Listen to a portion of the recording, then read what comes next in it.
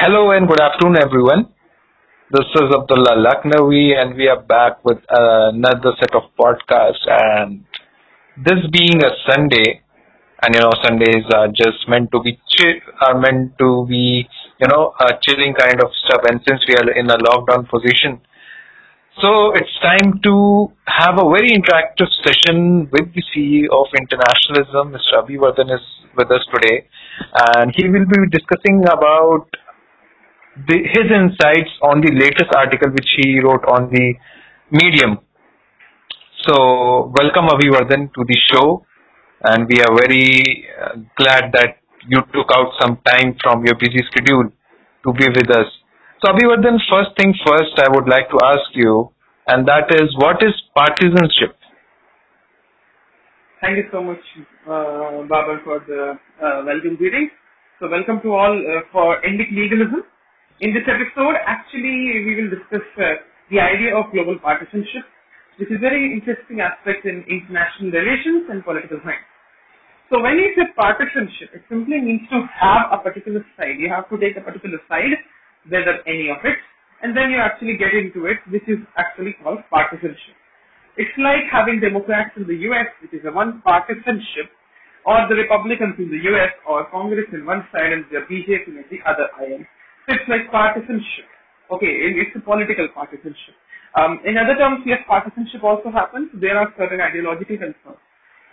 So partisanship also comes because of the role of ideology, and I think that from there the whole thing starts. Mm-hmm. So, what do you feel? Should partisanship be there, or is it a harmful aspect of something which is not yet overseen at times? As in, partisanship is often not good for a democracy. However, if partisanship is healthy, then it might be a good thing. But as I've discussed in the article, I do not think that partisanship must exist for a long time, because over partisanship or over binary creations of partisanship is just deadly for any democracy. And since we have an idea of political democracy taken from Americans and imposed on most of the countries in the world, which actually some of the countries have also responded positively. For example, we can take any democracy for that matter in Africa. Then some democracies have really positively demonstrated that they can be a democracy.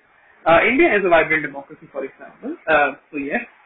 Now, the thing is that global partisanship is a very interesting phenomenon, because I'll tell you, the concept of binary is simple. So, you always hear these terms where on any social or political issue you have two sides, right? It's always a two-sided discourse which happens. Why does it happen? Because it has been a historic thing. The Republican Party, which was founded by Abraham Lincoln, it was an anti-slavery party, right? It came during the time of the U.S. Civil War, when the Democrats from the South, the counties were, pro-slavery, pro-KKK, everything like that, right? But now when we see during the Donald Trump administration, and not even just Donald Trump, I think from the 1950s, the whole paradigm was shifted, and the Democrats started to become an anti-slavery party, and the Republicans were pretended to be kind of a pro-slavery party. A same paradox we saw in India. While in India there was a dominance of one political party, which is the Congress, the Congress was actually a nationalist party. So, if you see the history, the Congress was always the party of segregation. By definition, it was.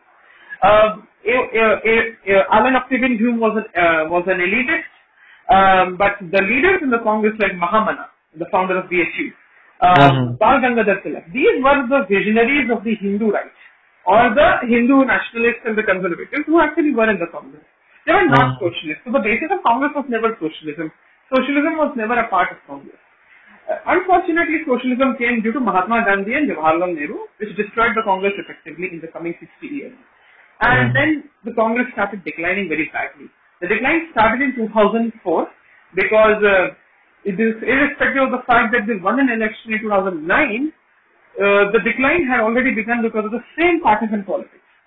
It's the same minority appeasement politics. It's the same politics of secularism.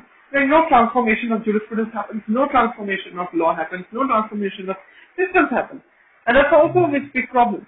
Although things change, obviously, like in the Euro and advanced countries, things are different. In the UK, the Labour Party came into existence, which was a party for labour rights, kind of a socialist party, affiliated to its own Fabian socialist or Marxist credentials, which is considered to be the whole idea of the left. So you see that there are certain parties which subscribe to the left. Unfortunately, there is also a group of people which does not subscribe to Marxist thinking or the thinking of angels or, all the Marxist loonies, which is the liberals. Because the liberals actually are a block of the Christians only, the Protestants. From where the Protestants have come? Europe. So, Martin Luther King from the University of Edinburgh started this movement known as Lutheranism or Protestantism. He focused on the idea of reformation. He wanted reforms in the Christian society, and that's how he did. But then the movement became too much radical, and then the Christian wars started happening in Europe. Religious wars in the 1400s and the 1500s, I think in the 15th century, the 16th century, to some extent. So, there you see the binary partisanship among the Christians, right? Binary partisanship between, this binary partisanship also is created between Hindus and Muslims, which is actually very unreal. There is no scriptural basis. There is no geographical basis for it. The whole geographical basis which is mounted or surmounted upon is an artificial one, which is completely based on the invasion of various invaders in India. And the over-secularization and the over-Islamization of India, which also causes hurt to the innocent people who are today either Muslims or Christians or Parsis. And I think that is also a problem in India, why partisanship is a very bad thing. I can tell you a recent example, like this farmers' produce bill, which has been passed in the Rajya Sabha today. The simple issues which have been raised about the APMC and all of that, there is no tenable ground on it. There is no tenable ground by the opposition, but they're just opposing for the sake of it. In fact, there's a footage which shows that Derek O'Brien of the TMC misbehaved with the Rajya Sabha speaker, while actually he was doing his work. He was trying to throw something on him and all that. But, and the thing is that vandalism and this whole threat of misuse of power is something which is a problem, and that is the issue why these things happen. I'll give you one more example and then I'll take a question. Yeah. So, the Black Lives Matter protests that are happening. So there is a dichotomy here. The Black Lives Matter campaign did not start with the death of George Floyd. The Black Lives Matter campaign had already started in 2016, before Trump had come. Even he had come before he had become president. It has started under the Obama administration. Now, the BLM is first. There are two things to it. The paradox of BLM is, and that's what the left always does, is the BLM for some people is a good movement because they believe it's a movement for the cause of the blacks. I don't think there is no racism in America. Yes, there is, but racism can be resolved with time. It takes time. It is not easy. And vandalizing cities, vandalizing black businesses, vandalizing and killing people is not the way to do it. Saying that a fascist died, so actually a human dies, doesn't matter whether he had a white supremacist thinking or not, and whether it is proved or not, is even not a matter, because when it comes to fundamental rights from the human rights in international law, or even in the American Constitution, you do not behave like that in a moronic way. Therefore, the protest itself and the campaign itself had no value. Many things were also there, like due to this vandalism, the Democratic Party took an advantage, the party of segregation. While the Republicans actually got their base stronger, the conservative base, the Texas, Florida, and North Carolina. And I think the Helmut Marko model also suggests that Donald Trump might win New York also. If Donald Trump wins New York, then it's a big thing. But anyway, so partisanship is a big problem, and the BLM riots have proved it. They are not BLM protests in that true sense. Very few of them are. Most of them are valiant protests. For no reason, and yes, it hurts many people. So, yeah. So, keeping it very straight for our audience who are not much into international politics or who doesn't have that much depth of politics, partisanship is basically done with a vested interest and it actually has no base. This is what we can actually make out of it, Abhivadan. Not entirely, actually. Partially, because partisanship is valuable. So, for example, you know the concept of democracy. There will be a majority, there will be a minority. Minority not in the sense of religious minorities or somewhat like that. The whole idea of democracy is all about voting.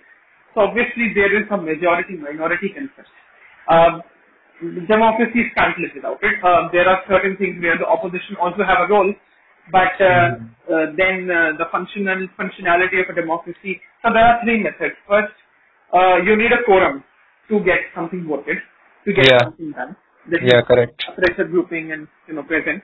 Then consensus, having consensus on things. All the people are voting same. That is consensus. And the third method is majority-minority, 65% majority, 50% majority. Absolute majority or special majority. So special majority is a very interesting thing. Now, when you have the concept of democracy like that, obviously there will be a majority and there will be a minority. Although I don't think the use of the word minority should be imposed like anything that international media has been for a while, from New York Times to Washington Post to whatnot.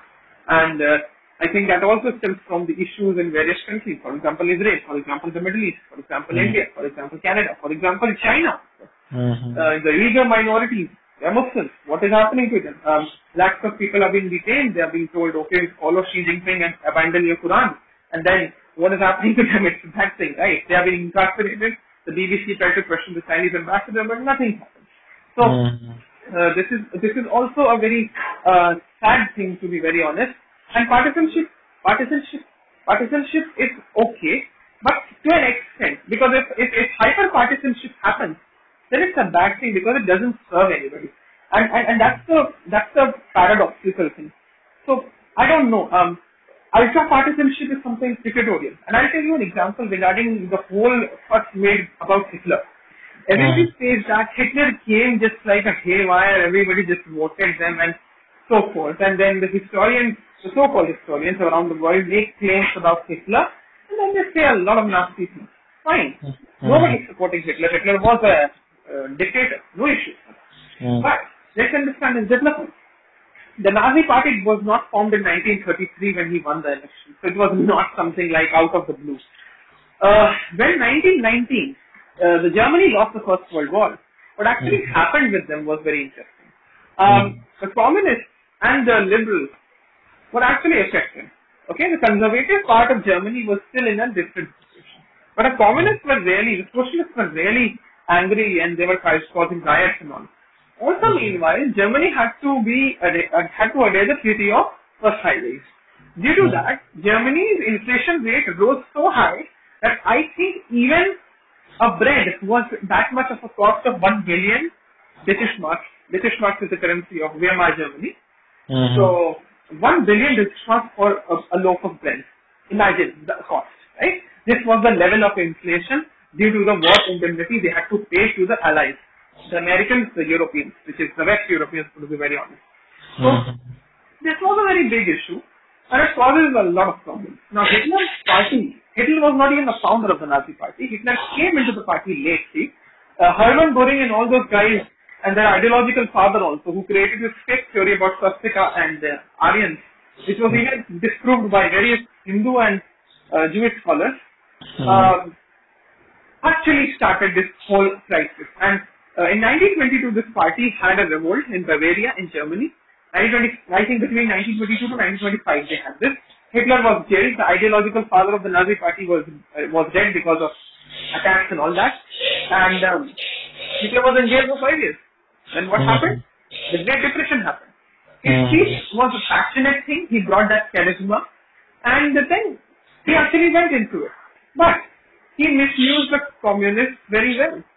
There's this aspect, and after that what happened was, he actually dismantled the idea of democracy by imposing consideration. This was something which was unreasonable.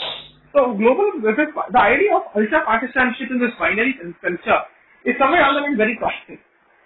And the people who are affected the most are the liberals and not the conservatives. The conservatives get the chance because most conservatives in the world are religious.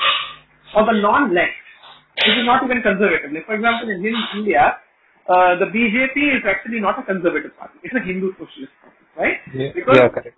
either Ayushman Bharat, Jan Trinity, Jan Dhan Aadhaar, Mudra loans, all of this is about socialism. They are welfare schemes, they are helping the people. In fact, the BJP government has invested a lot on Muslims, but nobody reports it very efficiently. A lot of schemes actually, the Yogi government invested on MSMEs. So what is it? So that is the thing, right?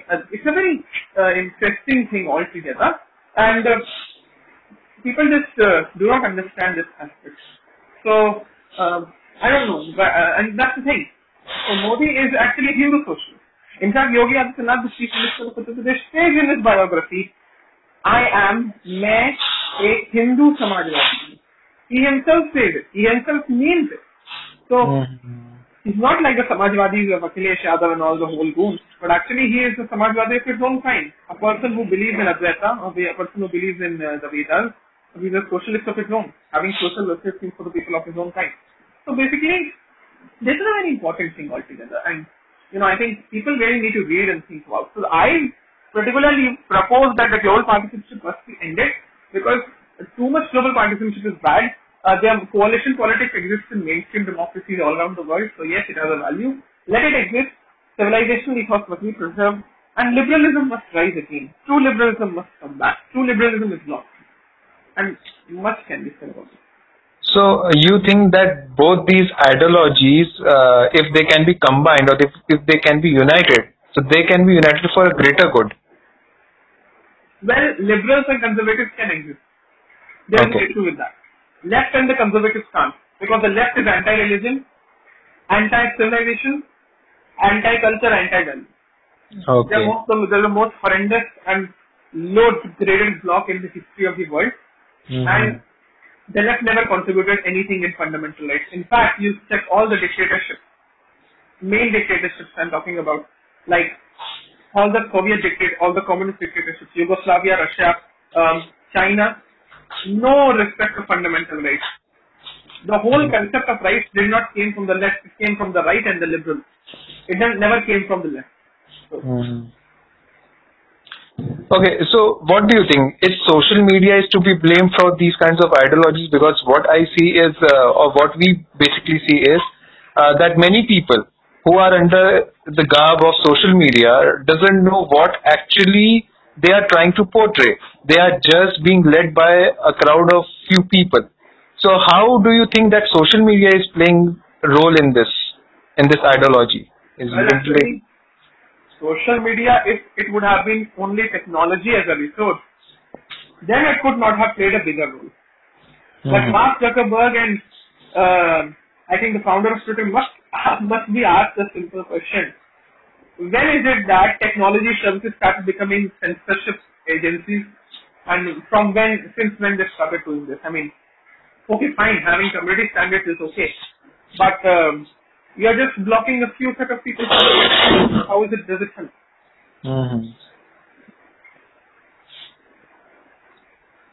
Okay, there is a problem of ideology, and that comes especially with the political, right? There are people who might not be able to digest your ideology regarding the politics they see from their perspective, and you might even not know exactly what you're talking about. So what is the solution to this? How can we actually impart the right set of education to a person or in a society that it spreads through right channels? Well, yes, it is an issue. So, well, the concept which actually is responsible for it is political correctness. Political correctness is nothing. It's just like you need to be politically correct on things. And one particular side decides what is political correctness. That's why political correctness becomes a religion. It's as religious like anything. So, due to political correctness and the idea of political correctness, people don't understand reality is in the problem. They don't ever come out of these schools. They don't want to think differently. That's the solution. Okay. So, anything which you want to add from your side? Like, I am done with my list of questions I had, and I think most of the answers has been given by you. But anything which you would to add as a social message or something which can be of use for people listening to this podcast? I would say very humbly in the end that nobody is a final arbitrator when it comes to politics. Okay? You should read all the alternative sides, know the alternative discussions. You should not eulogize Marx or anybody for that matter. Don't eulogize your prime minister, don't eulogize your president. Nobody is perfect. Civilizations have always lived through this. It's pretty obvious. Read the history of Russian Empire, read the history of the Hindu kings, read the history of the British, and you will understand how it was. So, I think that's the best thing we can say. And before we come to the conclusion of this podcast, I would ask Mr. Abhivardhan to please tell about his organization and what are his vision and how he is helping society look into a different set of changes. Like he's currently a researcher as well, and he researches a lot. And this article, though looks easy, but it has a depth of meaning and has a material and elements, quite elements which a layman might not understand. So how are you helping the society to actually get a right set of thought process into their minds? Well, internationalism is actually committed to research in international organizations. So we train our interns and people in such a way that please don't get influenced by one ideological rhetoric. One ideological rhetoric always dominates, and that's a bad thing. Instead of dominance, there's also one more thing. We teach people to focus on competence, not power. The idea of competence is important, not power. The whole politics of power is bad. We don't need wars anymore. We don't need the whole set of stupidity. So the politics of power can be appropriated accordingly, and the politics of competence can be appropriated accordingly. That is the best way to do it, and I think that is how things work. So that's what we do. That's what we do. Okay, so here we come to the conclusion of this podcast. Hope you guys enjoyed this podcast and you understand the concept what we talked about. And you have any queries, you can just drop in at global@internationalism.co.in. and the team of internationalism will revert to all your queries and suggestions. Thank you for listening, and it was a nice day. And in fact, Sunday, it's a good Sunday. And thank you, Abhivardhan, for the time. Hope you guys enjoyed it. See you in the next podcast soon.